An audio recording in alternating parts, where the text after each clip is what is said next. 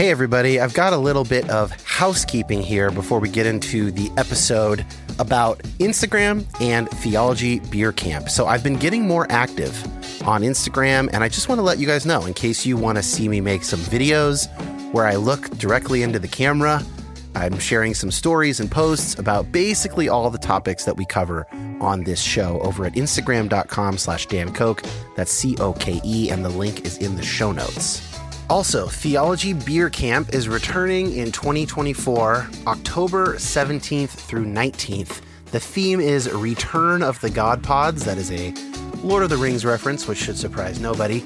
I will be there alongside Brian McLaren, Diana Butler-Bass, the New Evangelicals, Bible for Normal People, Tony and Josh from GGCH, of course, Trip Fuller and Homebrewed Christianity, and a whole grip of others.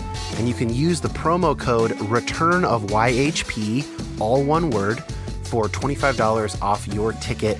Prices go up starting June 1st. That link will be in the notes. I hope to see a bunch of you guys there in October.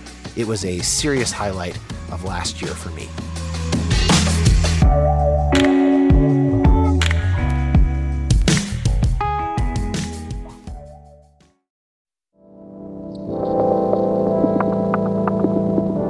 My name is Dan Koch.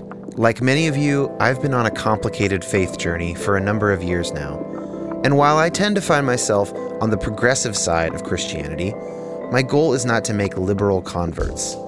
I want this show to be a resource for Christians to my right and to my left, as well as former Christians and non-religious folks, anyone who finds themselves asking difficult questions about God, science, prayer, fate, suffering, evangelism, and more.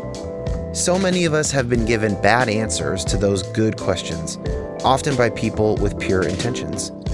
I want to say that you have permission to take both Christianity and the modern world very seriously. And I hope to facilitate that by introducing you to people seeking God across the Christian spectrum, engaging hard questions in a multitude of ways.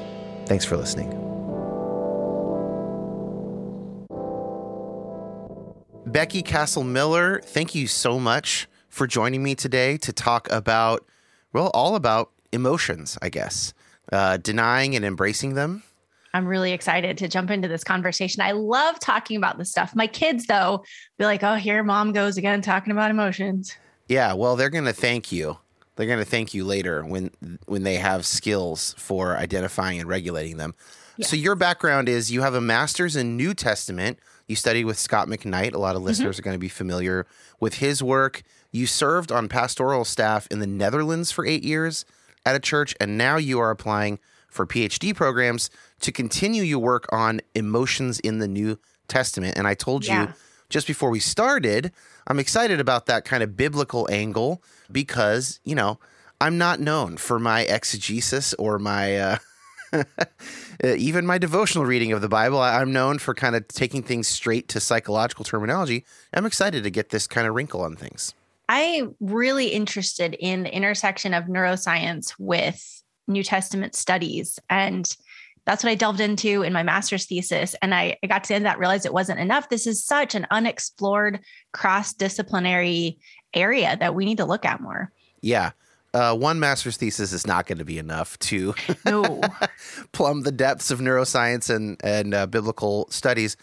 So we're going to start with your own story, and then we'll kind of go into some of the more, didactic, the larger points and looking at the text and looking at popular books in the evangelical world and what they say about emotion. So let's start. Where does your story with denying and eventually embracing your own emotions start? Well, I grew up as a pastor's kid in the 80s and 90s in the heart of evangelicalism. So, if you've read Jesus and John Wayne, like that was my childhood and young adulthood. My mom always had a stack of James Dobson books in the bathroom. As you do, to read. That tells us more about your mom's reading habits, I think, than anything else. Yeah, probably more than she might want me to. Yeah. Hey, we all squeeze it in. Oh, that's a poor choice of words. We all fit it in where we can, you know? Well, before smartphones, you had to bring a book in with you. So, what, this is not important, but I know the exact time that happened for me. I was like a little bit of an ADHD type kid. Like, I don't know, probably wouldn't have met criteria, but my buddy definitely was. And he was like, oh, I can't go to the bathroom without reading. And I had never thought of reading while I was using the bathroom. And then once he said that, I was like 12 and I've never been able to go back. And I sort of curse him for it because I could have had this nice quiet, a quiet minute or two. Nope. Now it's just, and then phones just switched it from a book to my phone, Right. Oh, well. So reading habits. So my parents they met in young life and they were very earnest. And I say that respectfully. They were very earnest in wanting to be faithful followers of Jesus. My parents also met in young life. That's really funny. Go ahead. Wow. Sorry, I will stop interrupting awesome. you. I will stop interrupting you to talk about toilet habits. Please continue your story. Well, I'm sure that our stories intersect and cross over a lot with many similarities, as with many of our peers who grew up in American evangelicalism. So being a pastor's kid has its challenges because you're in a fishbowl. Your parents are judged by your behavior. And being an army brat is also like similar. Tough upbringing. So I was both because my dad became an army chaplain and we moved around a lot. So my parents decided to homeschool us, which is a whole nother layer deep in this American Christian experiment, and became influenced by Gothard seminars. Thankfully, we were never on the super extreme fundamentalist side of that, but you can't go to a homeschool curriculum fair in the 90s and not be exposed to pretty extreme fundamentalism. Yep. Christian nationalism starting to seep into that, and isolation from the world and fear of secular disciplines, including a fear of psychology, a fear of neurobiology, a fear of psychiatry, really kind of that anti-science view that we're seeing on full view now really started quite a while ago. 100%. I'm constantly thinking about how when I occasionally read these kind of articles that get posted by sort of anti-vax or skeptical evangelicals, I'm just like, oh, I recognize this reasoning. This is like the reasoning from homeschool materials in my childhood. It's the same sort of approach to the stuff of the world. Yes. And that is in some ways a uniquely American thing, because I spent 8 years at an international church in Europe where I was with Christians from all over the world. European Christians don't have that anti-science thing going on. Like, it's totally acceptable to be an ecologist or to care about creation care or to worry about climate change as a Christian. Like, those are totally fine in Europe, whereas that's not pretty standard in Christian circles here, at least among white evangelicals.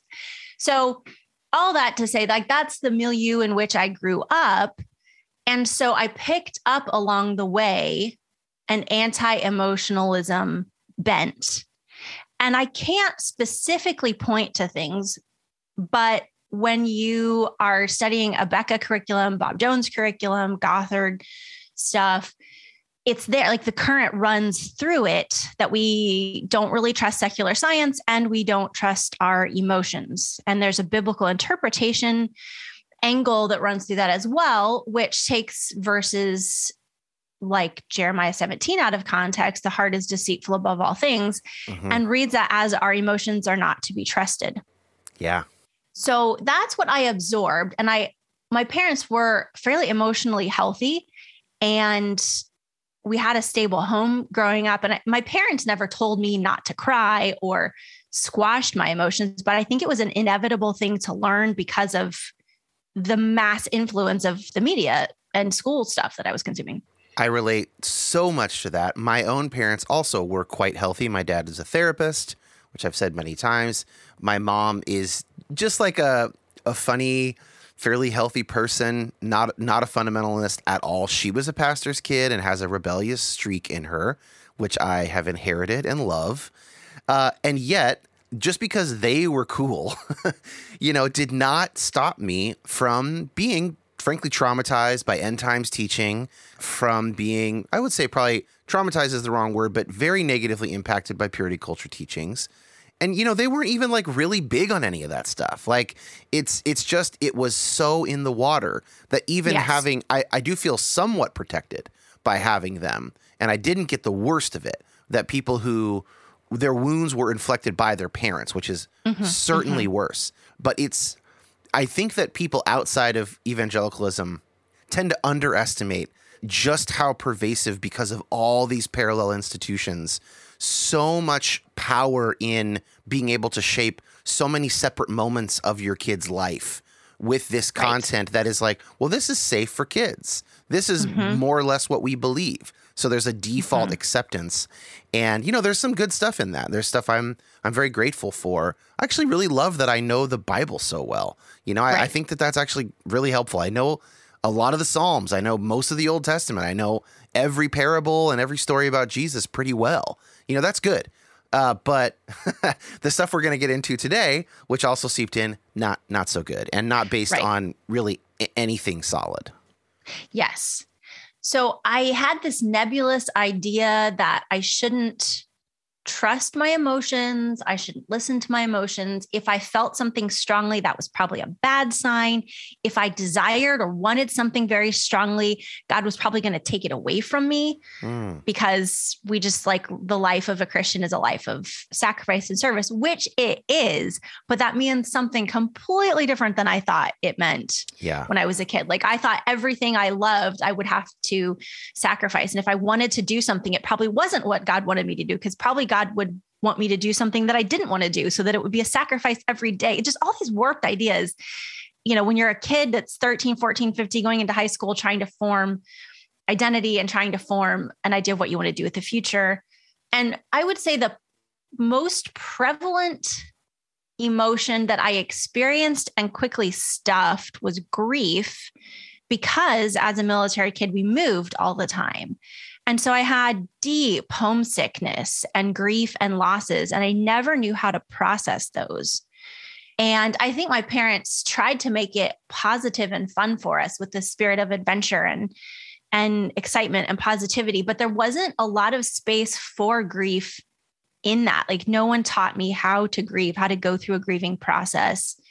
So there's a clinical term for it. It's like forbidden grief or invisible grief. I was just watching a crisis counseling course the other day, and that was coming up. But like basically, people have an emotional handicap if they're not taught or given permission to grieve.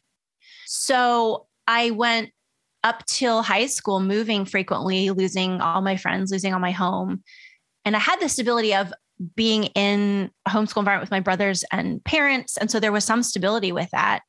So thankfully I wasn't leaving schools and teachers as well, but still like losing friends, losing churches, losing homes, losing places. I lived in Germany as a kid and then moved back to the US, and that's a huge culture shock.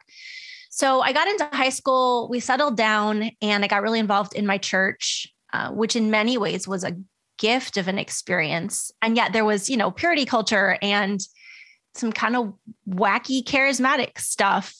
It was pretty much in some ways a classic American youth group experience, but in other ways it was better because my youth pastor really believed in treating teenagers like spiritual adults in a very positive way, like called out our gifts, saw our gifts, let us serve, let us lead. I really developed as a leader and in my sense of calling to ministry and teaching and pastoring in that environment. So there were some really good things about it as well.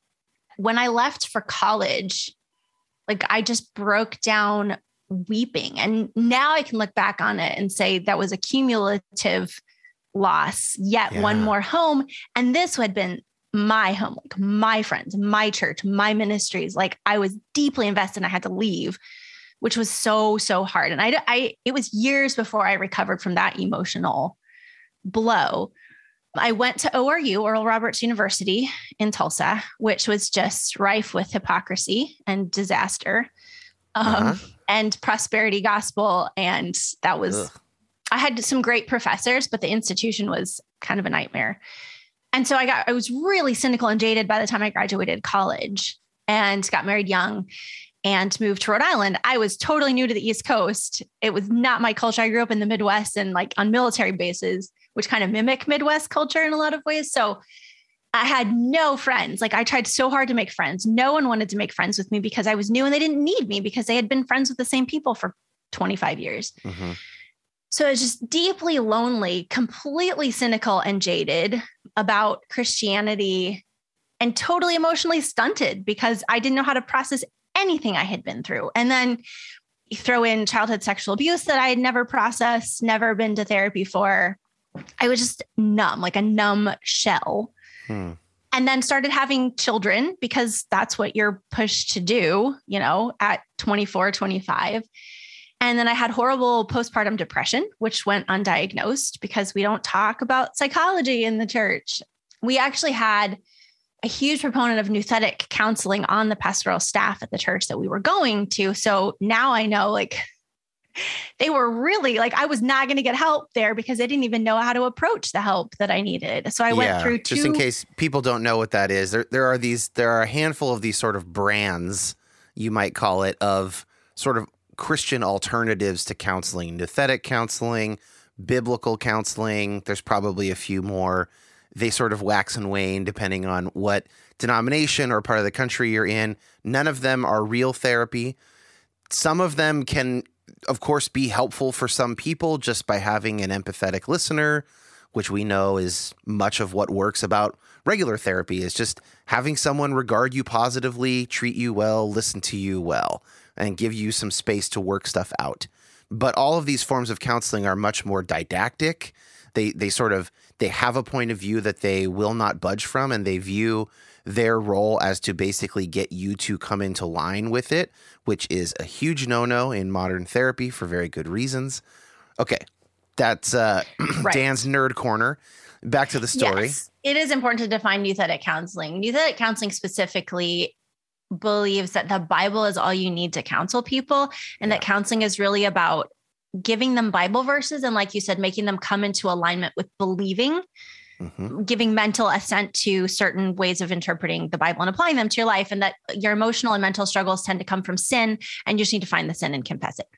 That's a simplification, but the whole thing is a simplification. Yeah. Like there's no view of understanding the role of serotonin in your brain, right? The role of dopamine, and why you might need to take an SSRI, and, you know, et cetera. So thankfully, I had friends outside of the circle I was in, who talked to me about their own therapeutic journeys and pointed out, like, you've got depression symptoms. You need to go talk to someone. Yeah. So thankfully, my midwife actually had gone back to school and become a psychiatric nurse. Whoa. And so she had been with me during my first pregnancy, and then I was able to see her as a psychiatric nurse. And so we already had that relationship, and she was able to prescribe antidepressants and went through the whole process with me of trying different medications, different doses, until we found something that worked. And it was incredible. Within weeks, I walked into her office wearing this yellow sweater, and she just looked at me and she said, like, you're wearing yellow, but also like your whole mood is sunny. You're like a different person. And the medication got me to a point where I was well enough to function and to reach out for more help. And so I started seeing a licensed Christian counselor who was a licensed counselor who happened to be a Christian. Yeah. That's different from biblical counseling. Yeah. And that one, you have to take that one on a case by case basis, because some counselors know that they have something really good to offer Christians, but that Christians won't come unless they call themselves a Christian counselor, but they're real therapists. Other people might call themselves, I do Christian counseling, and they are not licensed, and there are no ethical guidelines, and you want to watch out. So you have to sort of check now you can check their website, which is much easier. I imagine 20 years ago it would have been a lot harder.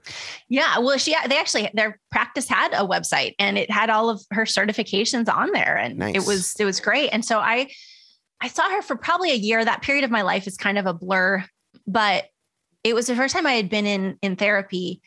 And she basically taught me how to feel and express my emotions, which I should have learned as a 5-year-old and didn't. She taught me an emotional vocabulary that now I would call emotional granularity. Like, I learned many more words for emotions so I could more finely tune, express, and identify what I was feeling.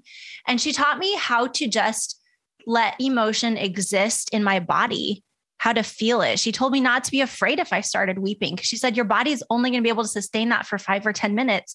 Then it's going to pass and it's okay. And I would spend hours like sitting on the floor of my shower, just feeling emotions. And it was incredible. It was, of course, a very painful process, but it was also freeing and empowering. And I revisited homesickness. I just sat on my like 1970s orange hand-me-down couch in my living room in Providence, Rhode Island, and just felt like that cannonball in my gut of homesickness. And I let myself feel it. And eventually those wounds started to heal as I could talk about them with a safe person and process them. And there was still so much more therapeutic work to do, but I dealt with some of the big stuff and I learned some big concepts and got healthy enough to get ready to move to Europe for my former youth pastor, who had really empowered me on my gifts, invited me and my husband to move because he'd become a missionary. So we moved to the Netherlands to help with this international church plant. Meanwhile, I got pregnant with my third child as we were preparing for that and stayed on SSRIs during my pregnancy and breastfeeding with her. So I didn't have a recurrence of postpartum depression. I actually participated in a research study at Brown University on SSRI use in pregnant women to see how does it impact children. And there's that toss up, like there's really bad outcomes for babies when mothers are depressed. There's potentially some complications for babies if mothers are on antidepressants during their pregnancy. So they were testing, does the slight risk to the baby outweigh the risk of the mother not getting treated? So it was really interesting. And they actually followed us for several years, I think until my daughter was between 5 and 7. And we kept sending in reports so they could track her development, which was a really cool study. So they've published some papers on that. And they found that it's worth the trade-off, basically. Generally, yes. There's some things to be aware of, but like when mothers are on antidepressants, it reduces the instance of preterm birth, for example. That's a really positive outcome. There's still some things they're looking at on, are there some potential developmental hesitations in babies? Like maybe 30% of the time they're looking more into that. But the outcomes for a mom who's depressed is definitely much worse. So don't be afraid to stay on your medication while you're pregnant, women. Talk to your doctor, but don't be afraid. Yeah, especially if your depression is quite rough without them. Yes. Yeah. That would be the time where it's really indicated. Yeah. So I had a good pregnancy, birth, postpartum, and then moved to Europe. And we lived there for 8 years and just explored the world through a whole new lens. And I started specializing in pastoral care for vulnerable people, especially abuse survivors and people dealing with mental and emotional struggles. Wow. And to wrap it all up, I wanted to write a book about Jesus' emotions because the more I read the Gospels, the more I saw Jesus as emotional. I started writing it and realized I don't have the research skills to do this. So I went to seminary and did a distance learning live classroom at Northern Seminary with Scott McKnight, where we were studying on Zoom before studying on Zoom was cool. Yeah, nice. We were like the OG Zoom class. And so now we've moved back to the US and I live in Wheaton, Illinois, and just applied to the PhD program here in Wheaton. Nice. So geographically, you're back in the belly of the beast in Wheaton, Illinois. Yes, in Wheaton. I finished reading Jesus and John Wayne, like sitting here. Like I can see Tyndale House, like through those trees from my house, and like Wheaton College and the Billy Graham Center is just down the road. I can get there in 5 minutes by bike. Yeah. It was an interesting geographical juxtaposition. Yeah. Great story and great sort of context for what we're talking about. Thank you for that. Yeah. I should ask guests to tell me their stories in more detail more often. I mean, there's a lot of things I sort of picked up on during your story. The one that I put in bold is this idea of emotional granularity. And the reason I did that is because I do this with a lot of my clients. I have a lot of clients who could use more emotional awareness. Often these are male clients, but I have done it with female clients as well. And there are these awesome tools. I like, there are a bunch of different versions, but they're emotion wheels. Did you use these? I was just going to, if you didn't mention, I was going to say an emotion wheel is such a great tool. Incredible. I first saw them when my therapist used them with me because I actually lack some emotional granularity as well in it. And I'm working on it, but I have seen incredible gains, anecdotally with with multiple clients of where I have them kind of come in and over the week, they're supposed to bring in 2 instances where they felt something strongly and they use the wheel and they identify either they've used it before or we look at it together and they identify like, well, I was sad, but actually I was feeling kind of bewildered and abandoned. And like abandoned is such a better word than sad because it leads to questions like abandoned by who or what, bewildered. Okay. Why were you like, what was confusing? So it wasn't just sad. It was confusing. What part was confusing? And then that leads to those are just great prompts for talking about whatever's going on. Right. Yes. I love emotion wheels and I love the concept of emotional granularity. I first saw an emotion wheel in probably 2016 when I was reading The Wisdom of Your Heart by Mark Alan Shelsky, which is such a wonderful book on an introduction to emotional health for Christians. Wonderful book. So Mark included an emotion wheel in his book. I'm like, this is so cool. The idea of emotional granularity I get from Lisa Feldman Barrett, a neuroscientist who wrote How Emotions Are Made, which you cannot read a better book on understanding emotion. It's all the latest neuroscience research on emotion written in a way that non-neuroscientists can read it.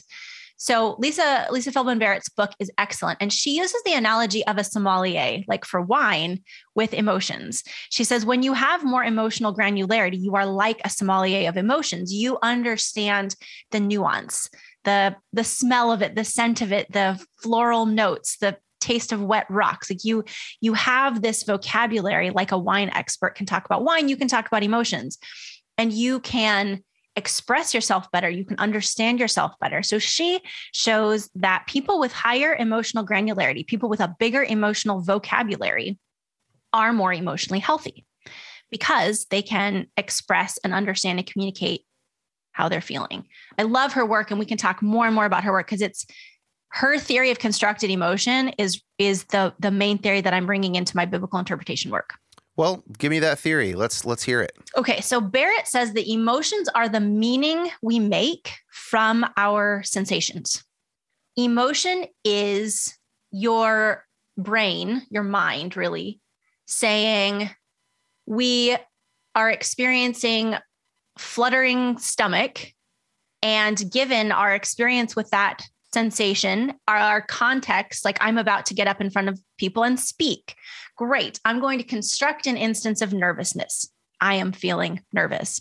Whereas in a different context, your brain might say, well, there's the fluttery stomach again, but we're about to run into someone that we've got a big crush on. Yeah. So we're going to construct infatuation. It's the same physical sensation, but your mind makes a different emotion concept because your context is different. I mean, C.S. Lewis literally talked about this. I don't know which book it was in, but he talks about he's like, the same feeling in my stomach could be indigestion or falling in love.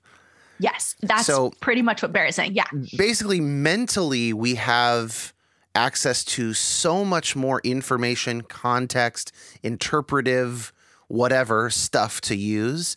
But biologically, we don't have all that many feelings. Like the actual physical and neurological sensations are much fewer than what we can put together when we combine the sensation with what we know about our own context in which it's happening. Right. And then so an emotion is the combination of the two. There's some feeling that precedes the emotion that is a part of the emotion, but it's only one part of the emotion, basically. Yes. And so in my thesis, and this is going to go in my book, I disambiguate the words. Like a feeling is not the same thing as emotion. We use them interchangeably, but feeling and emotion are not the same thing. A feeling is a physical sensation, but an emotion is a constructed concept that puts meaning to a physical feeling. And emotion is not the same as desire. And that's really important, especially in a Christian context, because I think we conflate desire with emotion. And so part of the pushback in Christian circles against emotion is, I think, a pushback against sinful desires. Yeah. But desire is just simply to want something. And we should have desires. We should want things in our lives. We should want them strongly, and we shouldn't be afraid of our desires. Yes, we can desire to sin, but we can also desire really good things. Yeah. And shutting down emotion is not the way to deal with desire. Like, for instance, because I'm a good evangelical, I always think about sexual sin when I think of sin, or especially desire. I go into that in that book chapter, because why? Like, why do we always think desire and we immediately think sexual sex? We have this like huge hang up about sex in evangelicalism. I mean, if somebody could actually answer that question, that would be worth a lot of money. But I don't, I'm not sure why. But anyway, that's what we were trained to do. So, for instance, like a husband could see a piece of lingerie. It could be on a person, like a model, or it could be on a mannequin, in a store. Mm-hmm. And they could feel like desire to engage with that piece of lingerie. Now, they could feel, I would really like to get this for my wife. Yep. So then they're feeling the exact same thing, the desire toward it, the pull toward it. Or they could be looking at the model in the catalog and going, man, I hate my wife these days. I really would like to have sex with this model. So it could be the desire, the physical sensation in the loins, if you will, is the same, but it's the context and that would make it like, so obviously the one desire is not at all sinful and the other one is probably sinful. Certainly unhealthy to entertain. If you find yourself in that position, men, I don't recommend you try and have sex with the model. I recommend you try and patch things up with the mannequin. I recommend you patch things up with your wife, right? Like that's the healthier move. But I love this. This is very, very helpful. Like it's the feeling plus the context or cognition. Mm-hmm. That's what makes the whole thing. And so if we say, oh, it's just the feeling, it's just the pull. It's only the pull towards something. Well, and the pull is what we demonize.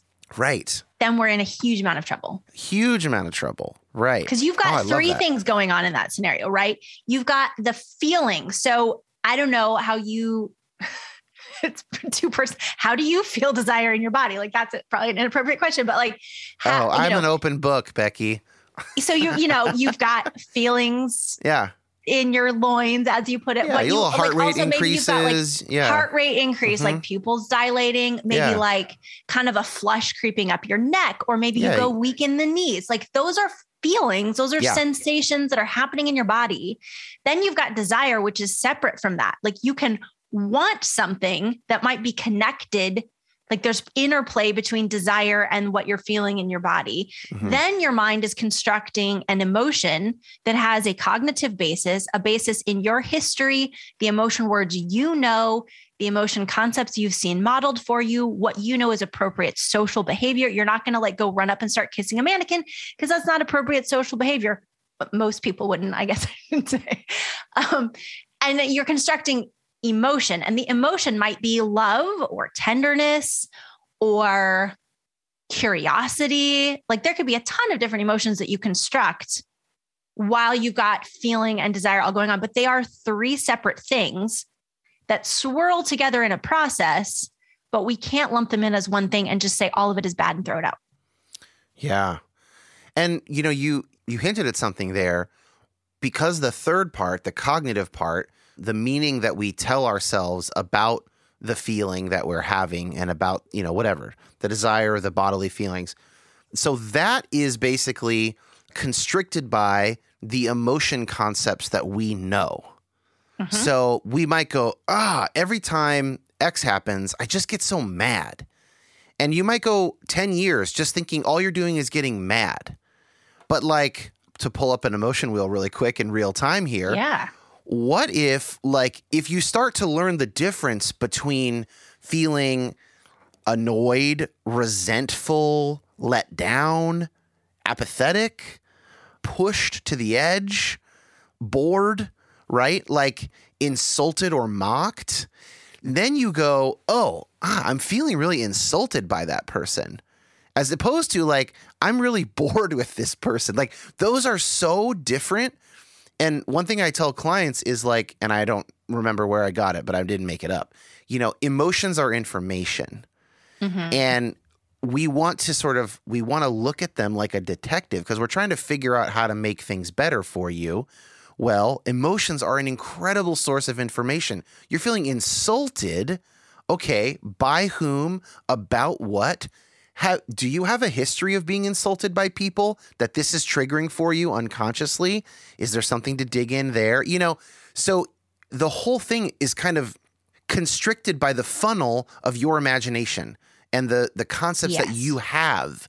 And so if you can expand that vocabulary, all of a sudden you are interpreting your feelings, your bodily experience, and your interactions with other people. Now it's just like you've tripled or quadrupled your vocabulary, right? Except specifically around emotions, which is so valuable.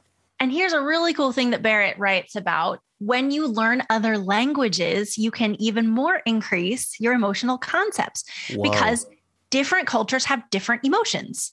Whoa. She spends a whole section of the book disproving the previous theory, which was that emotions are universal, like that there's 7 basic emotions. They're universal. All cultures experience them and all people express them the same way on their faces. She debunks all of that with this long, like many, many research studies with her team, et cetera. So this idea of emotion concepts that are constructed, they vary from culture to culture. They vary from language to language. And so if you meet people from different cultures and you learn their emotion concepts, you benefit yourself because you've got more emotions to construct and it can be even more fine-tuned. And she gives the example of a Dutch emotion word, gezellig. There's no direct translation in English. And I loved it because I knew gezellig when she was writing about it.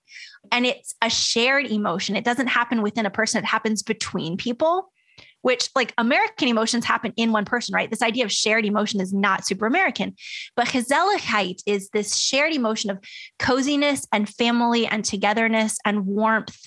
And it happens like around a fire with a friend or like over a cozy family dinner. And it's this beautiful shared emotion. Well, now that I know that word, I construct that with my family when we're sitting around the fire in the cold Chicago winter and we feel this gezelligheid together. And that's just one example of how language helps us. So what you're saying is the homework I should really be giving my clients is like Duolingo sessions. Well, you'd have to do a lot. I do Duolingo to improve my Dutch, and you'd have to do a lot of sessions before you get to emotion words. Yes, I'm kidding. But yes, that would, in a perfect world. Okay, great. Or I guess if you have a bilingual or trilingual client, that would be an interesting thing to try, and have them kind of translate those emotions back into English for you, and it might, free. There's a free idea, therapists. That sounds fun. One of the things that in I looked through your master's thesis, which you sent me before our conversation, and I want to bring the Bible in here before we bring the Bible back in.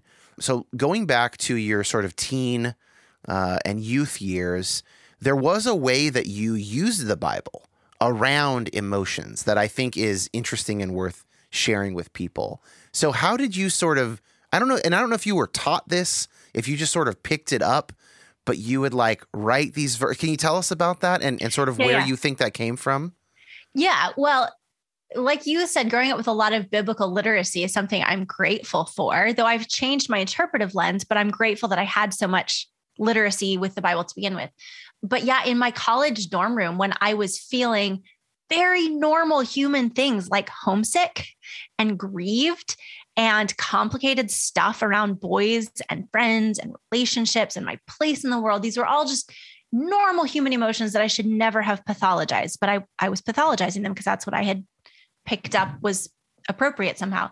And so I had been raised in a context where you use scripture to combat temptation, right? Like Jesus being tempted in the desert and throwing scripture at the devil. And so I beautifully wrote some Bible verses to put on my wall about like how my heart is deceitful and I should, trust in the Lord and put my attentions on God. And I probably, if I look through my college papers, I probably still have those somewhere. I really should look those up and scan them for my book. This was not abnormal in the subculture I was in to basically spiritually bypass, which I think is Allison Cook's words, to use scripture and spiritual concepts to get around our emotions instead of just experiencing them.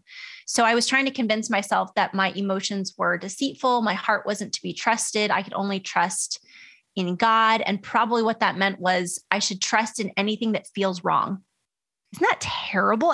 I'm realizing that as I say it, I should trust in things that feel wrong, which made me a sitting target for abuse.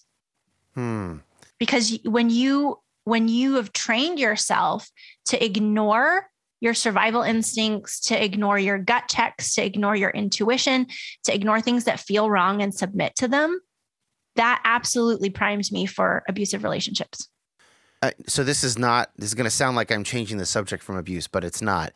One of my favorite ideas to kick around, which is maybe someday a book idea, is to sort of do a thought experiment for Christians to think about, okay, let's say you know that a person is born into a jihadist terror group, because I'm trying to pick the thing that they are like most vehemently against, right? What skills would you want that child to learn so that they could get out of that group and find their way out? And then the idea would be, okay, whatever those things are, these are the kind of things we would want our children to develop, right? Obviously not with the kind of intensity and rapidity that a jihadi child would need to develop them, right? Because they're in physical danger, but just the list of things, that's a pretty good starting list for like, what does it take to be a person in the world who might be being deceived and might be groomed for something very bad? And then, okay, now we apply those skills to our tradition or whatever. And it reminds me of that sort of project of, it's like, look, there's this thing that sets you up very poorly, so some very bad actor in your life starts to say, hey, yeah, I know you're not feeling good, but like, that's the devil. Like, God wants you to listen to me. And you've learned over time, I guess, yeah, I do kind of ignore these kind of things, right? That's like, oh, that is scary stuff. Yeah, it is. And a lot of my pastoral care work has been around women who've survived domestic violence or sexual abuse or spiritual abuse, who were very much taught that their righteous anger at being abused and their desire to fight back against oppression was sinful, instead of, no, that anger is coming directly from the heart of God, because God is furious on your behalf. God is going to destroy these oppressors. Like, have you read the prophets? Like, that anger you're feeling isn't sinful. That is of God and from God for you. And emotions get flipped around, keeping people in oppressive situations. And I would say women, but keeping all people. Like, oppression looks the same wherever it functions. And part of oppression is anti-emotionalism.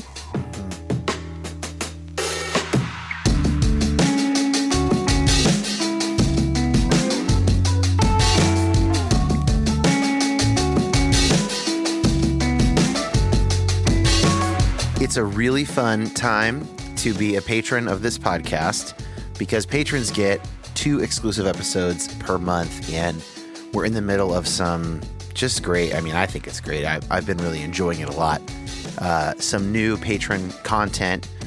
We're right in the middle of a series of reactions to passages in the 4 Gospels between myself and Ariel of the Trans Regret Snoopy Presents the Bible podcast, one of the all-time great podcast titles. And we did Matthew. That was the most recent patron exclusive episode. And we're doing Mark next month, at the end of this month, February. And later today, I'm recording another Generation Gap Culture Hour with Tony Jones. And we are going to be joined by Tony's son, Tanner. And we're going to hear from him, not necessarily speaking for his whole generation, but as a Gen Z person, what kind of questions are his friends asking about Christianity? What's their deconstruction look like? I've become recently so curious about how sort of the next generation thinks about the kind of stuff that we often talk about on this show. So those are some upcoming patron exclusive episodes. Tony and I did the first Generation Gap Culture Hour last month, and you can listen to that if you're a patron.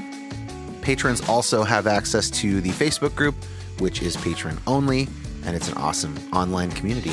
So patreon.com/Dan Koch. It's $5 a month if you are interested in joining that group. And there is a sliding scale for those of you who cannot afford $5 a month right now at this phase of life. You can email me if that's you. My email is in the show notes. All right, back to my conversation with Becky. Well, let's transition a bit to some texts. I want to talk about the Bible and Jesus. And then I know you've also done some really interesting research in reading through popular evangelical texts and looking for the way that they talk about emotions.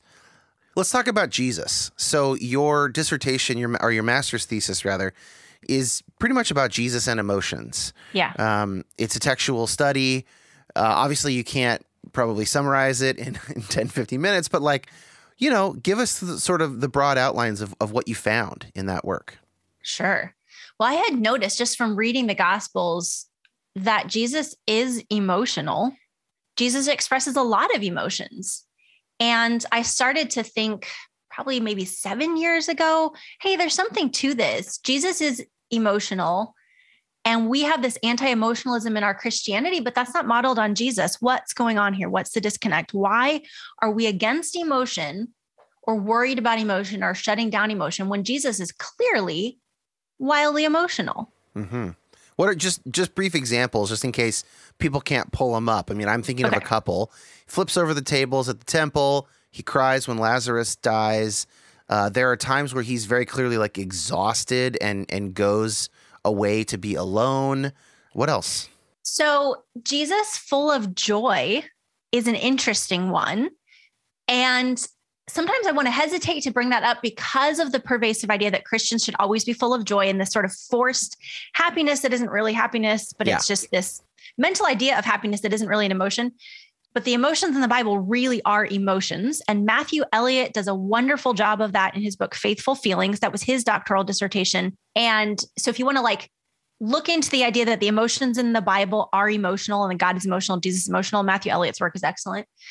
So, but Jesus is full of joy. And it's worth saying. And that doesn't mean that we should be joyful in every circumstance. But when Jesus is full of joy, it's because he sent out the 72 disciples and they've come back and they're telling him the success of ministry that they saw. They are seeing God's kingdom advancing and all the things that Jesus told them they would do. They're seeing it done and they're happy and he's happy and he's full of joy. That's a beautiful scene. And he has this prayer where he thanks the Father for revealing these things to them.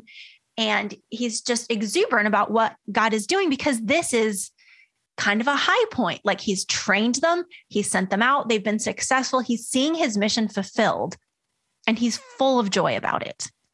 And I've had times where people have told me, if I want something in ministry, I shouldn't have it. If I say, hey, the title I should have for this pastoral role is such and such, well, you shouldn't be worried about titles. You shouldn't be worried about wanting to do things. You should just do it. I'm no, Jesus wanted them to go out and do things. He wanted them to be successful and he deeply desired to do ministry work and he found fulfillment in ministry work. There's nothing wrong with finding joy and fulfillment in doing ministry work. Women, I think, especially get castigated for enjoying their work. It's this weird thing, no, Jesus enjoyed his work and the work of his disciples. His female disciples were included in that, by the way.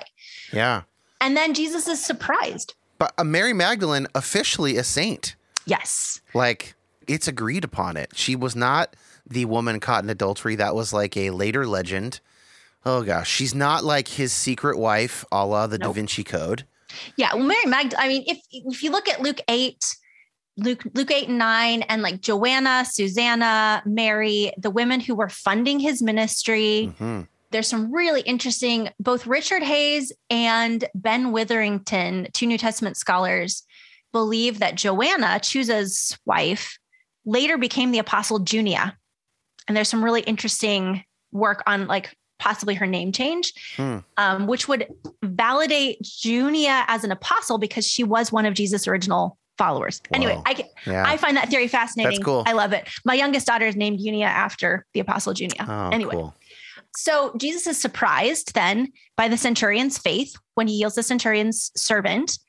He is astonished. And I think when people view Jesus as being completely omniscient, yep, he couldn't be surprised. Yep. But when we understand that Jesus set aside his omniscience to fully enter into the human experience, he knew divine insight by the power of the Holy Spirit in the same way that the Holy Spirit can reveal things to us today.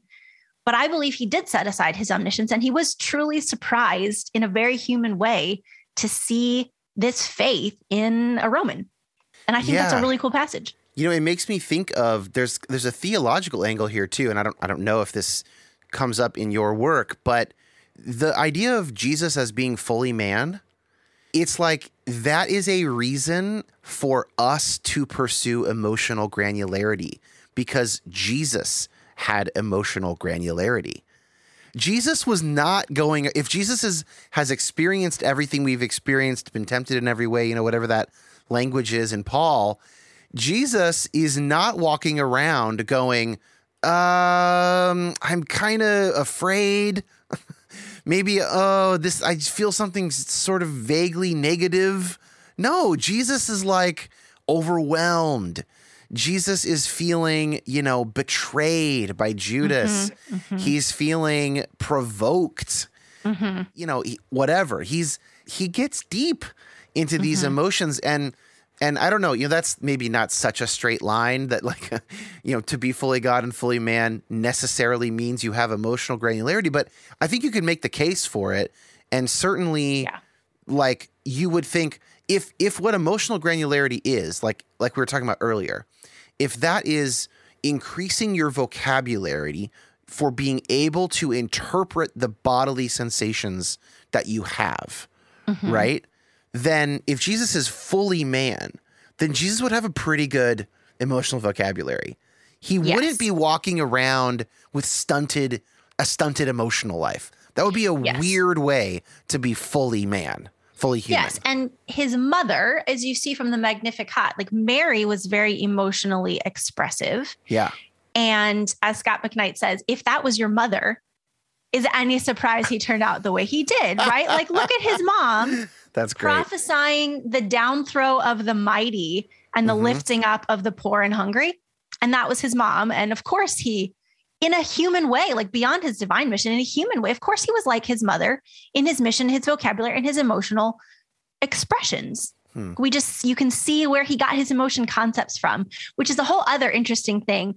To look at Mary and her message, and to look at Jesus and his message, and then to look at James and his message, Jesus' brother James in the Epistle of James, you can really trace similar themes. That's a whole other sermon, but I think that's a really interesting study. Yeah. Their compassion for the poor is one of the main things that comes through. Yeah.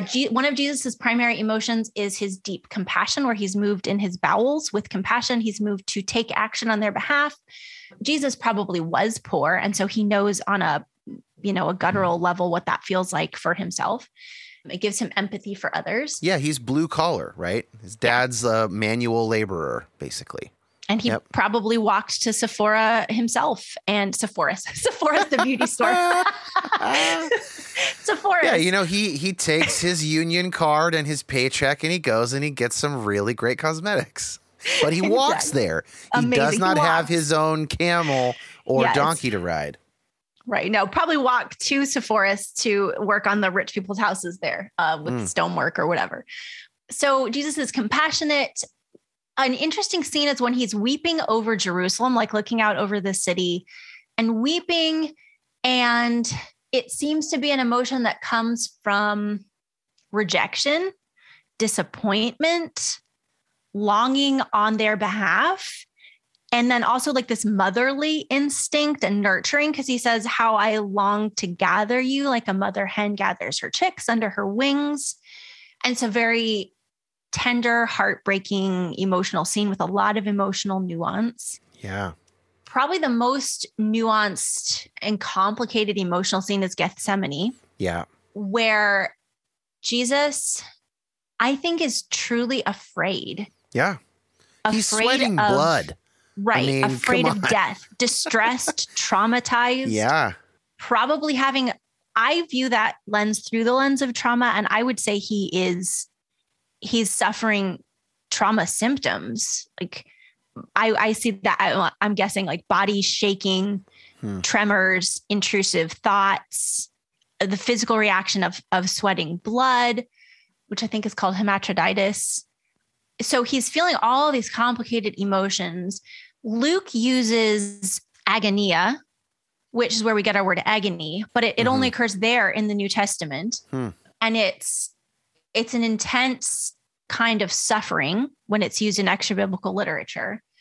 So he's got all the different gospel writers put a different spin on it. So you get a really complex emotional picture when you look at a synopsis of how all the gospel writers view that scene. Might be interesting to take that model of emotions and apply it there to Jesus in the garden. So you're kind of doing it, but I just want to sort of highlight it. So he's got these physical sensations.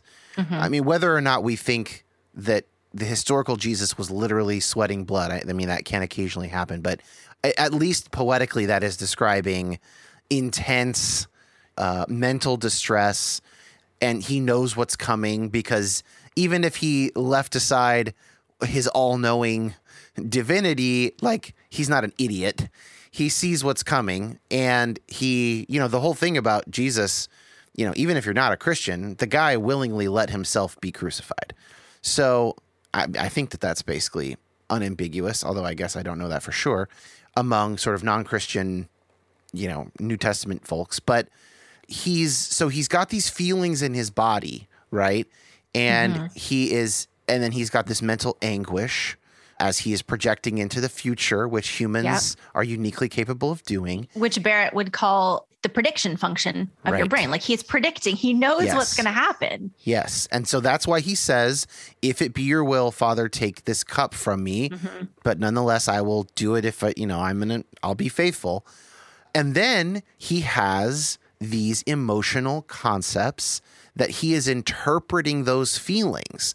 So there could have been a guy literally 10 doors down in Jerusalem who is having a panic attack about something completely unrelated, feeling very similar bodily experiences, maybe not sweating blood, but, there are people who are in anguish. Maybe someone in a leper colony down the road is feeling anguish, but they're not having the same emotions that Jesus is having, because they are cognitively putting the context and the feelings together in a different way, right? Yes. And so that is just interesting. I don't know that it does much to sort of apply it there, but I had the impulse to do it. And I don't know, do you find any, is there any fruit in doing that? I think so. I mean, I did some of that work. I'd like to continue doing that work. Yeah. When someone is having an emotion, or Barrett would call that constructing an emotion, like you're constructing an emotion in yourself. When you watch someone else having an emotion, she calls that perceiving. Like, we perceive someone else's emotions, and our perception may not be accurate because we're going to read our own emotion concepts onto them. Right. So when I look at Jesus's emotions in the Gospels, I'm cognizant that I am perceiving his emotions. And there are some cases where he tells us what he's feeling in the garden. Like, he tells the disciples, I am deeply distressed. It's one of the few places where he puts his own emotion, like he expresses his own emotions. He is deeply distressed, disturbed, disappointed in them. That's a little like unstated, but it's there. Like, couldn't you stay with me? Oh, couldn't you stay awake? I don't think it's right. Yeah. For sure. It's clearly there. He doesn't say, I'm so disappointed. He doesn't say, I'm not mad. I'm disappointed. I'm Peter. Disappointed. Right. Which would be crushing coming from Jesus. So we're perceiving his emotions, and there is, to some extent, reading our own emotion concepts onto him. But sometimes the gospel writers are very clear about what he's feeling, or he's clear. And in other ways, we're interpreting. There's a scholar named Stephen Forwind who exegetes all of Jesus' emotional experiences in the Gospels. It's called Jesus' Emotions in the Gospels. And he even looks at things like when Jesus sighs deeply and tries to understand, okay, what emotion is going on here. And then another concept we can bring into Gethsemane is to go back to Lazarus, which you mentioned. He is grieving over his friend's death, grieving over the sisters, like grieving with the sisters, his really dear friends, but he is also angry. And there's some different theories about why he's angry. And the one that makes the most sense to me is from Stephen Forwind. He is angry at death itself. And he is probably 6 days out from his own death. Wow. At that point. And so he knows that it's coming. He knows he's journeying toward Jerusalem. As he's walking toward Jerusalem to get back to Bethany, which I think Bethany is 6 kilometers from Jerusalem. It's just over the hill, the Mount of Olives. You could walk from the Mount of Olives back to Martha's house. So they're getting closer. It's dangerous. He's putting his life at risk to go to Bethany. He knows what's coming for him in Jerusalem to some extent. And he is angry at death, like the cosmic power of death, his enemy, death. He's angry that death has taken Lazarus, and he's angry that death is coming for him. Perhaps he's angry that death takes all of humanity, and he knows it's his mission to destroy death from the inside, but he's angry at death. And that is so powerful. He's going to go onto the cross. He's going to willingly enter into death, and he's going to break it from the inside and like eternally break the power of death. But he goes at it with this anger. And so I think he's bringing that into Gethsemane along with his fear and his distress, is anger. But then you mentioned his physical sensations and his emotions, but then there's also desire, like we talked about earlier, which Hebrews kind of backfills for us. For the joy that was set before him, he endured the cross. So he's got like this desire and this mission, and emotion is motivating. It's a motivating force for us.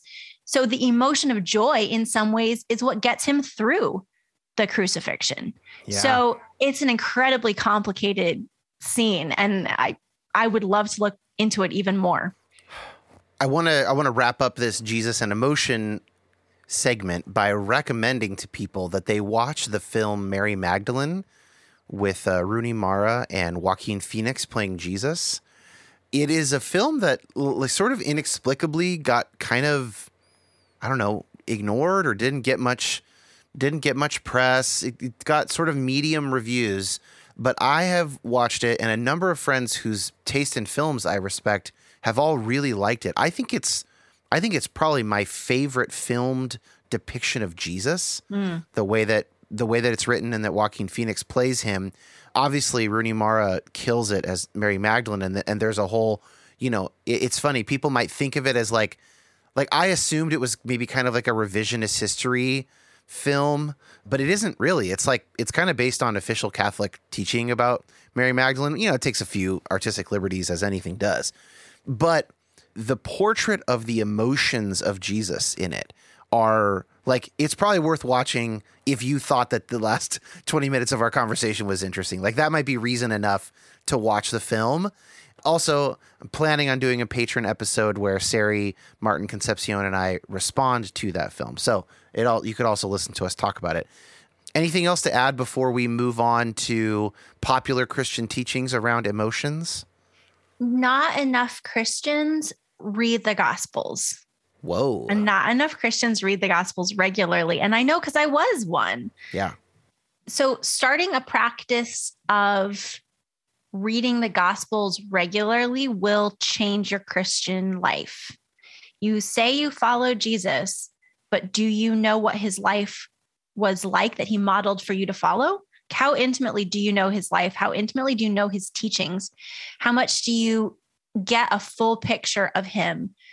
So I would say, even if you have read the Gospels recently, like read one a month for the next 4 months and get through all 4 of them, and then do it again. And it will change you. It should change you, but pay special attention to Jesus' emotions and see what emotion concepts you can learn from Jesus and start to construct in your own life. And I'm grateful to my pastor in the Netherlands who had us start reading through the Gospels one year. And that's a practice that I love and highly recommend. I'm the Dos Equis man. I don't often read the Bible, but when I do, I pretty much only read the Gospels. I would like to read the Bible more than I do. There are complicated reasons for that we don't have to get into here. Okay, Becky, so you haven't just looked at Jesus' emotions in the Gospels. You've also done something that I love. I interviewed Daniel Silliman when he came on to talk about his book, Reading Christian Fiction. I love this idea of going back through. Also, the great Sex Rescue folks had gone through the popular Christian books around sex and marriage. I love this kind of a thematic analysis of the stuff that regular people are reading. It is super valuable. And so how did you go about looking for popular evangelical teaching on emotions? Like which books, and how did you figure out which books to read? Yeah. So I originally wanted to look at how emotion was taught in discipleship because I was serving as a discipleship director. I was writing discipleship curriculum and trying to figure out how do we make disciples of Jesus? Like, how do we really help people learn to follow him faithfully, including in our emotions? So I looked at some popular discipleship material, including the books by Nikki Gumbel, like the Alpha stuff, which was really popular in Europe, Discipleship Essentials by Greg Ogden, which I know is a really classic text. I was working on my workbook with Scott McKnight on discipleship called Following King Jesus. So I was kind of doing like concurrent research on discipleship curriculum. But what I found was that emotion teaching is almost completely absent from most standard discipleship curriculum. It's just not a component that's covered. Whereas I think our emotions are a huge part of our lives, and we should talk about them in a discipleship context. So either it was completely missing, or there would be a little bit of a touch on it, and usually around anger. Don't let your anger cause you to sin. But there wasn't really a lot of discipleship teaching on how to understand your emotions, accept your emotions, express your emotions. By the way, another interesting point of overlap for us, Greg Ogden was the senior pastor at my church growing up. Oh, awesome. Okay. Until I was like maybe a teenager, and he left to be an author essentially and succeeded, I guess. Yeah. Well, it's a very well-known book, and that's not a slight on it, but just to say, I think there's a big gap in it because it doesn't touch on emotion. Sure. And then Pete Scazzero's Emotionally Healthy Spirituality was a huge breakthrough. Yeah. Zondervan was really smart to sign him. It's been very successful. And he has changed the conversation. Now it's okay to say his tagline, you can't be spiritually healthy if you're not emotionally healthy. So I'm really grateful for the breakthrough work that Pete Scazzero did on that. Yeah, I know that people were reading that at our old church here in Seattle that we left about 3 years ago.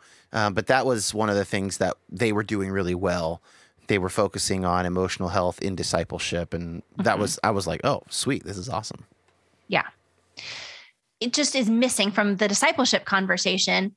And then I started looking over the past 50, 60 years, what has been taught on emotion. And I lucked out because there was an International Baptist church near us that had a church library that they were cleaning out in the Netherlands. And they said I could just go in and take books. And I did. I took quite a haul because there were a lot of Christian books from the 70s and 80s. And I was like, that'll be good for research. That'll be good for research. Perfect. Yeah. Pulled a stack. So I ended up with several, including James Dobson's book, Emotions, Can You Trust Them?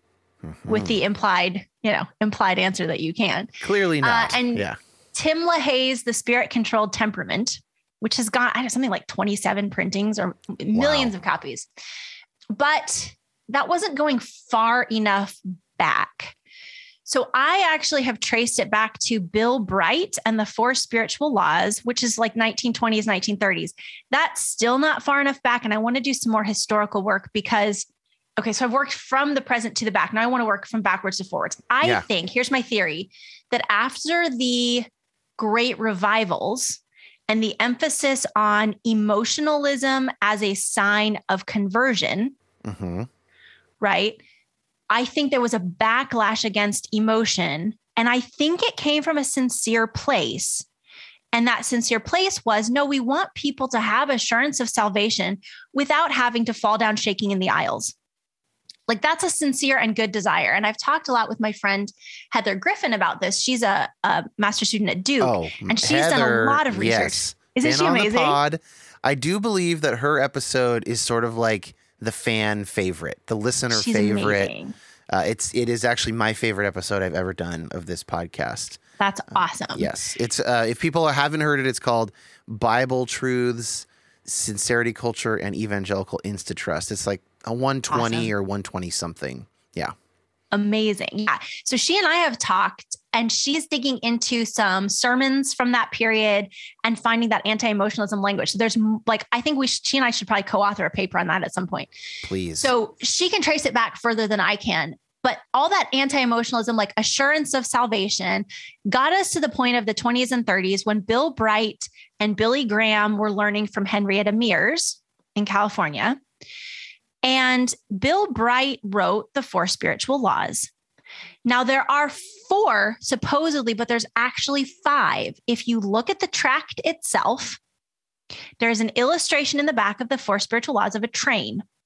And there's faith, facts, and feelings. And faith is the engine and feelings are the caboose.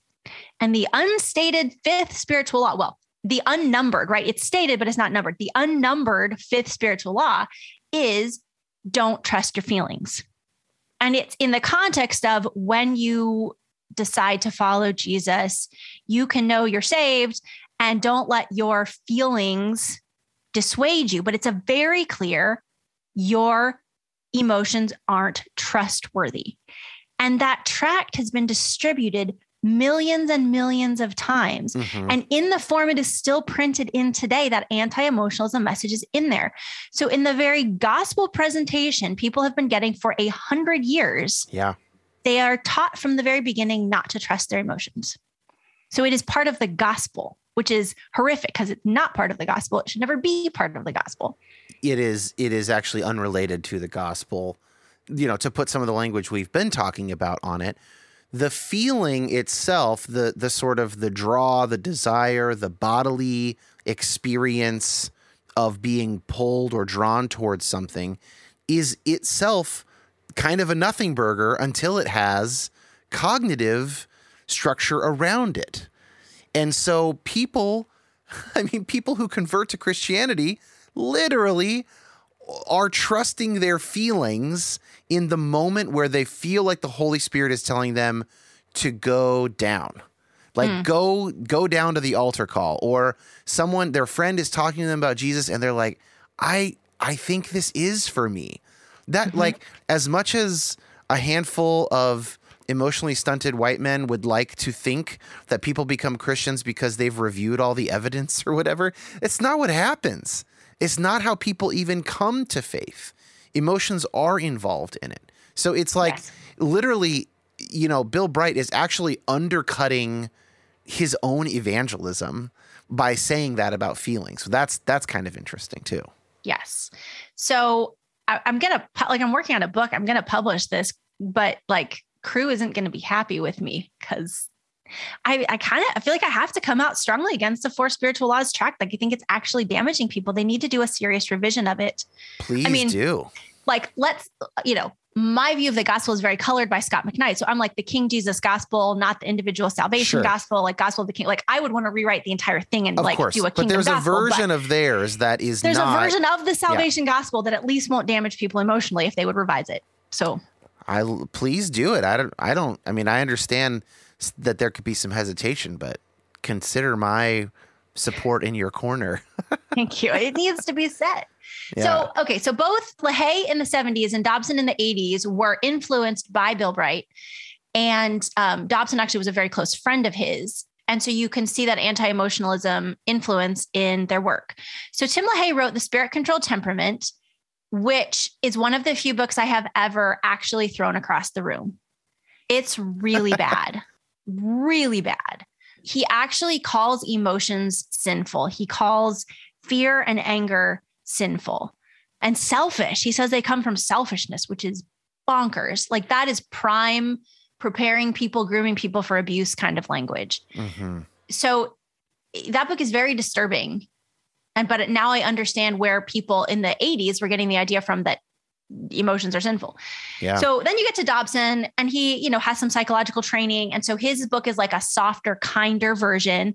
And there are actually places I wrote in the margins, okay, this is a good point. Like to give him credit where credit is due. He made some good points, but the book is really concerning on the whole. It feminizes emotion and it castigates women for being emotional, which is a huge, the gendering of emotion is a whole other topic we could talk about. Oh yeah. Yeah. But it is basically, you can't trust your emotions is kind of the thesis of the book. So then you get into, and I in my thesis, I have actual quotes with page numbers and like, it's from this edition of the book. This is actually what he said.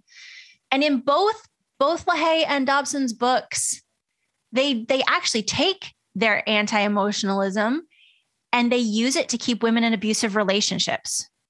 Like in both books, there's stories about women who are angry and distressed and upset because they're literally being abused. And their emotionalism is seen as the problem instead of the abusive situation they're in as being the problem, right? Like these authors are sending them back in to stay in these relationships with fathers or husbands who are abusing them. And like, they just need to keep a tighter rein on their emotions, which is infuriating for me as an advocate for survivors. But also, the most interesting thing to me about LaHaye's book is that someone actually confronts him and says, your perspective is literally putting people in mental hospitals. I think the guy was a chaplain in an institution. Yeah. And LaHaye like included that story as like a point of pride and disagreed with the guy. Gosh. I'm like, he warned you that you were creating religious trauma in the 1970s before we even had a name for religious trauma. He warned you and you ignored him. And how many other people have suffered from complex post-traumatic stress disorder from spiritual abuse and religious trauma as a result from these kind of teachings? So it was a mind-blowing. I was just like gasping and screaming and like underlining things. And my husband actually came in to check on me, like, what's wrong? I'm like, this book is terrible. I mean, if you look into the theology and exegesis around the Left Behind books, the dude is not careful. It's not a careful system. He's a freewheeling sort of guy. He's not a good dude. He's not a good guy. It's sad. Yeah. And this book has been spread around the world, translated in multiple languages. Like I had a student from Nigeria in a class I was teaching in the Netherlands who had encountered LaHaye's book and absorbed negative teaching about emotions there. So it's a global export from American Christianity, which makes me very sad. So then, you move up to today, where one example of it today is this anti-empathy movement in Calvinist circles. Like empathy is bad. You should never empathize with people because you might actually be empathizing with people who are sinning. And then like actually your empathy is encouraging them to sin, which the whole thing is just. That makes the bridge to the question I wanted to ask next, which I know your training is not as much in theology, but I'm sure you have some thoughts on where this intersects with the idea of depravity, right? So depravity being obviously a big deal in Calvinist circles. In that world, we are sort of thoroughly depraved, totally depraved. That's the T in TULIP in 5-point Calvinism. The idea being that there's nothing in us that can reach out to God. For the true Calvinist or for the 5-point Calvinist, I know that some Calvinists will say that is a misreading of Calvin, whatever.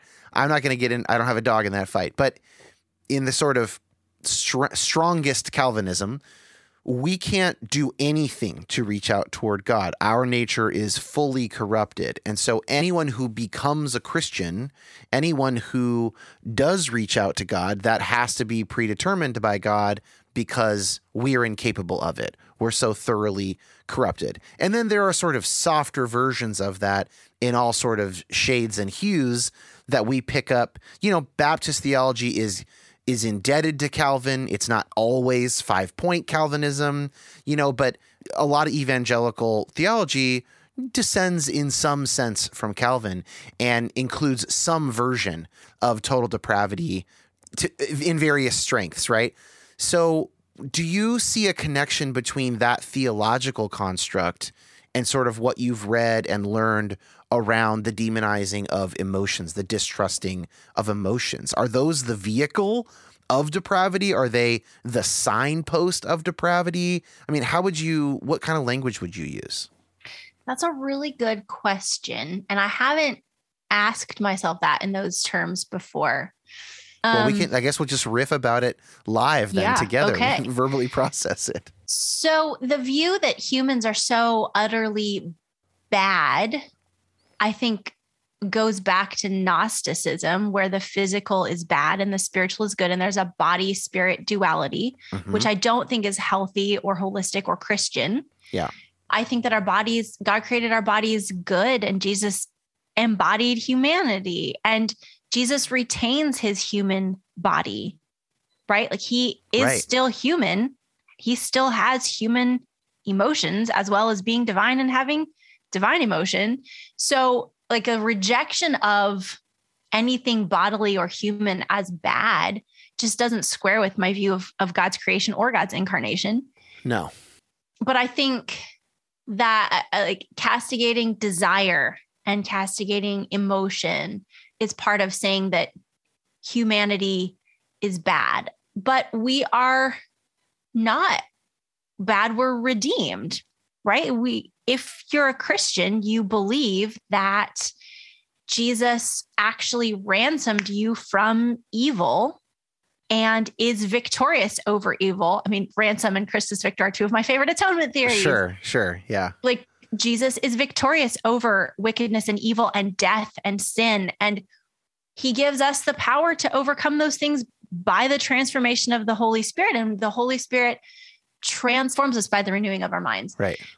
And because emotion is cognitive, what the Holy Spirit transforms and renews is also our emotion.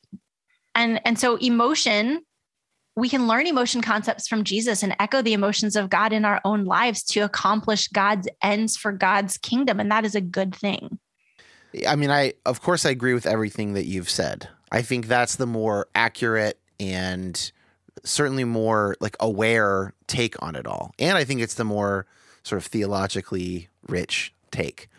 Let me hazard sort of off the cuff here an explanation for how a person might get to this idea that the emotions themselves are the evidence of the depravity. So if you're coming from that kind of a view, and let's say you are a person with, low to medium emotional awareness, and then you read in Paul, I do the things I do not want to do. I don't do the things I want to do.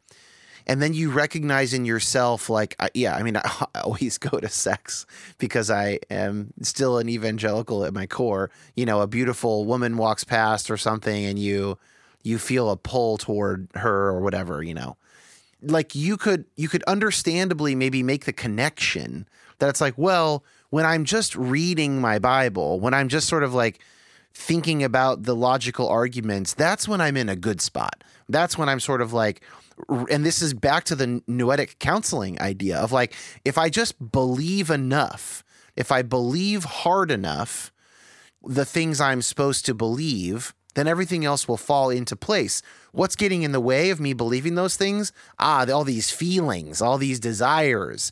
So that must be what Paul's talking about. That's the stuff why I don't do the things I want to do. Now, that, of course, ignores the fact that there is good desire in that language in Paul, right? Yeah. But this is sort of like it's a quick and dirty model, which is maybe not very good, very accurate. But that's kind of where my mind is going. I don't know. What do you think about that? That sounds accurate. And it sounds like a reasonable, and I think even generous understanding of where people might be coming from with their anti-emotionalism. I think that it's an oversimplification to say there are two camps within the anti-emotion group. Not that they're a group, but like there are people who are sincere, to use Heather's word, and they are afraid. And I wrote in my thesis about like part of the anti-emotionalism actually comes from an emotion, and that emotion is fear. I see Christian leaders afraid that the people they're leading, the people they pastorally care about, will be led astray into sin. And they're afraid of that. And so they think that to keep people from sin, they need to keep people from emotion. And it's a misguided approach, but I can understand it as a pastor. Yeah. But then I know that there truly are people who shut down the emotions of the oppressed in order to keep them oppressed. These are people with spiritual power. And the only way they can keep that power is if people continue to ignore their emotions, ignore their instincts, ignore their intuition, ignore the sense that something isn't right, and accept the mistreatment, the oppression, and the spiritual abuse. Because if they ever feel the fury of God against oppressors, they will rise up and fight back against spiritual abuse and liberate themselves and others. And so I think there is both a sincere but misguided approach, and then there is a truly wicked and evil approach. Mm-hmm. I agree.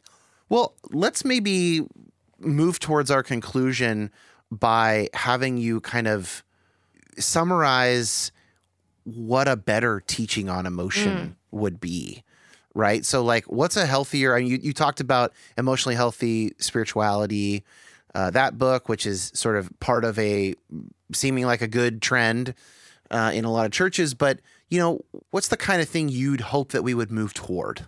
Mm-hmm. I've been using the term discipling our emotions, and I want to develop that idea more. But I think that just as we disciple every aspect of our lives to be more like Jesus, we also should disciple our emotions to be more like Jesus.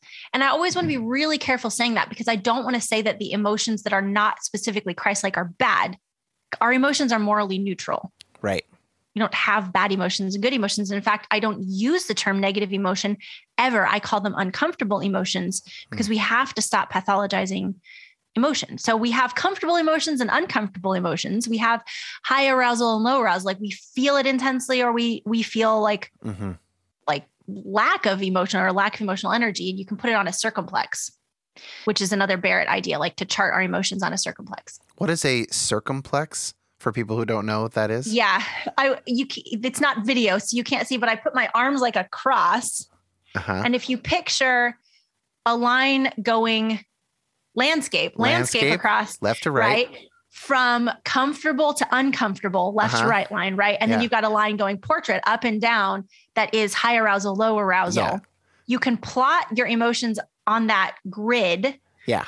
Where you're feeling a comfortable emotion intensely or less intensely. You're feeling an uncomfortable emotion intensely or less intensely. And so you can kind of plot your emotion on that grid, which is another helpful tool in addition to an emotion wheel.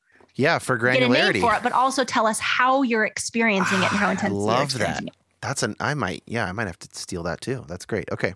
So that's just a helpful tool. But so I don't want to pathologize emotions. So it's not to say that our un-Christ-like emotions are bad. It's just that money is morally neutral, but we disciple our use of money to make sure that we're in line with Jesus's priorities for caring for the poor, not hoarding wealth, etc. Yeah. And so in the same way, our emotions, we want to make sure that we are doing kingdom stuff with them, as well as just doing human stuff. Like it's okay to just enjoy life and feel happy. That's great. God created us with that capacity. So I would say, as you read the Gospels and you learn new emotion concepts from Jesus, you're then able to construct them in yourself. Barrett says we're the architect of our own experience. We gain new concepts and then we can build them. And so if you want to grow in your compassion for the marginalized, look to Jesus and learn what that emotion concept looks like. And then you'll begin to feel it. Like once you've put it in your brain, it's going to come out. So the more we model our life like Jesus, the more we learn from his emotion concepts, I think the more we will disciple our emotions. And that is an approach that is, I think, scriptural. It follows the model for discipleship. It doesn't pathologize our emotions. And it is a way we can move toward both spiritual and emotional health as we mature. Incredible. Becky, thank you so much. What a fun and interesting and wide-ranging. It's wide-ranging. Yeah, conversation. It's got a nice core to it, though. Concentric circles, maybe. I've got a lot of stuff that are in the show notes here. We've got Emotion Wheel link. We've got links to the books How Emotions Are Made and Faithful Feelings. Anything of yours that you would also like me to include in the show notes? If people want to do a 24-week discipleship journey, I wrote a book with Scott McKnight called Following King Jesus, and it's a workbook with journal exercises, creative group exercises, Bible study, and excerpts from some of Scott's books that walks you through what does it really look like to follow Jesus. Love it. Yeah. Thanks to Josh Gilbert for editing the episode. You can become a patron and have access to 2 exclusive episodes per month at patreon.com/Dan Koch. That link is also in the notes. And those patrons also get access to the Facebook group, which is patron only. Again, Becky, thank you so much for your time.